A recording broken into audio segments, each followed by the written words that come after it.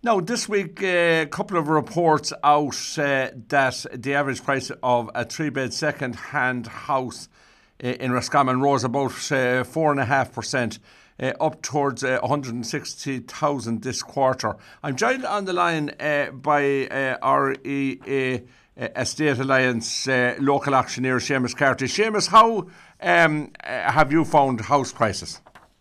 Yeah, look at Seamus, I suppose, in all, obviously, the doom and gloom with COVID, etc., I suppose the one shining light is the way the property market has performed here in Roscommon.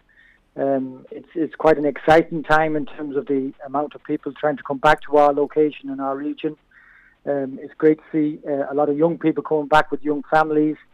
So overall, I suppose that the property market has benefited substantially in terms of not just your semi-D as you outlined there, but also your detached family homes. So yeah, it's interesting times. It's exciting times in terms of Roscommon, and there's maybe an opportunity to sort of maybe balance the scales in terms of where people can now live and work, Absolutely. But what's the situation with regard to availability? I mean, we hear complaints all over the country about a shortage of suitable housing. Is that the case in Roscommon?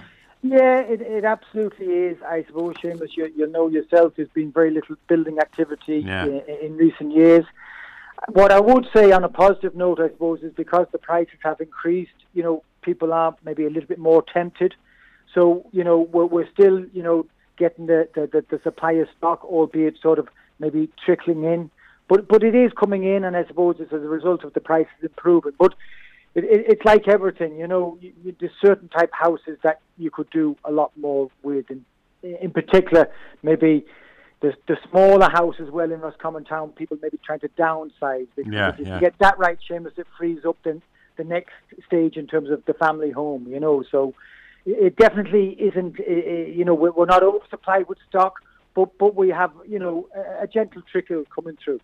Right, and of course, as you say, very little building activity going on at the moment. Any sign of building activity? I mean, we've heard a lot from the government over the last few weeks about that. Yeah, well, look, building activity-wise, I suppose in the last 12 months it's predominantly been more sort of owner-occupier building that, standalone house, maybe out the countryside and so forth. That is happening, that certainly is happening. In terms of getting the builder back into the game, prices probably just still aren't there yet, Seamus, being honest with you. Cost of build, the materials and so forth, we're going up nearly week on week. So the builder coming back into it, still, there is obviously little ones sort of happening around the place. But predominantly the construction market is more down to the one-off build out the country and so forth. Yeah, but if we could get, houses to be built at a reasonable rate or more availability into the market, I mean, the situation now is that people are moving away from cities and big towns. They like to live in rural areas like County Roscommon, and that's good for the future, I suppose.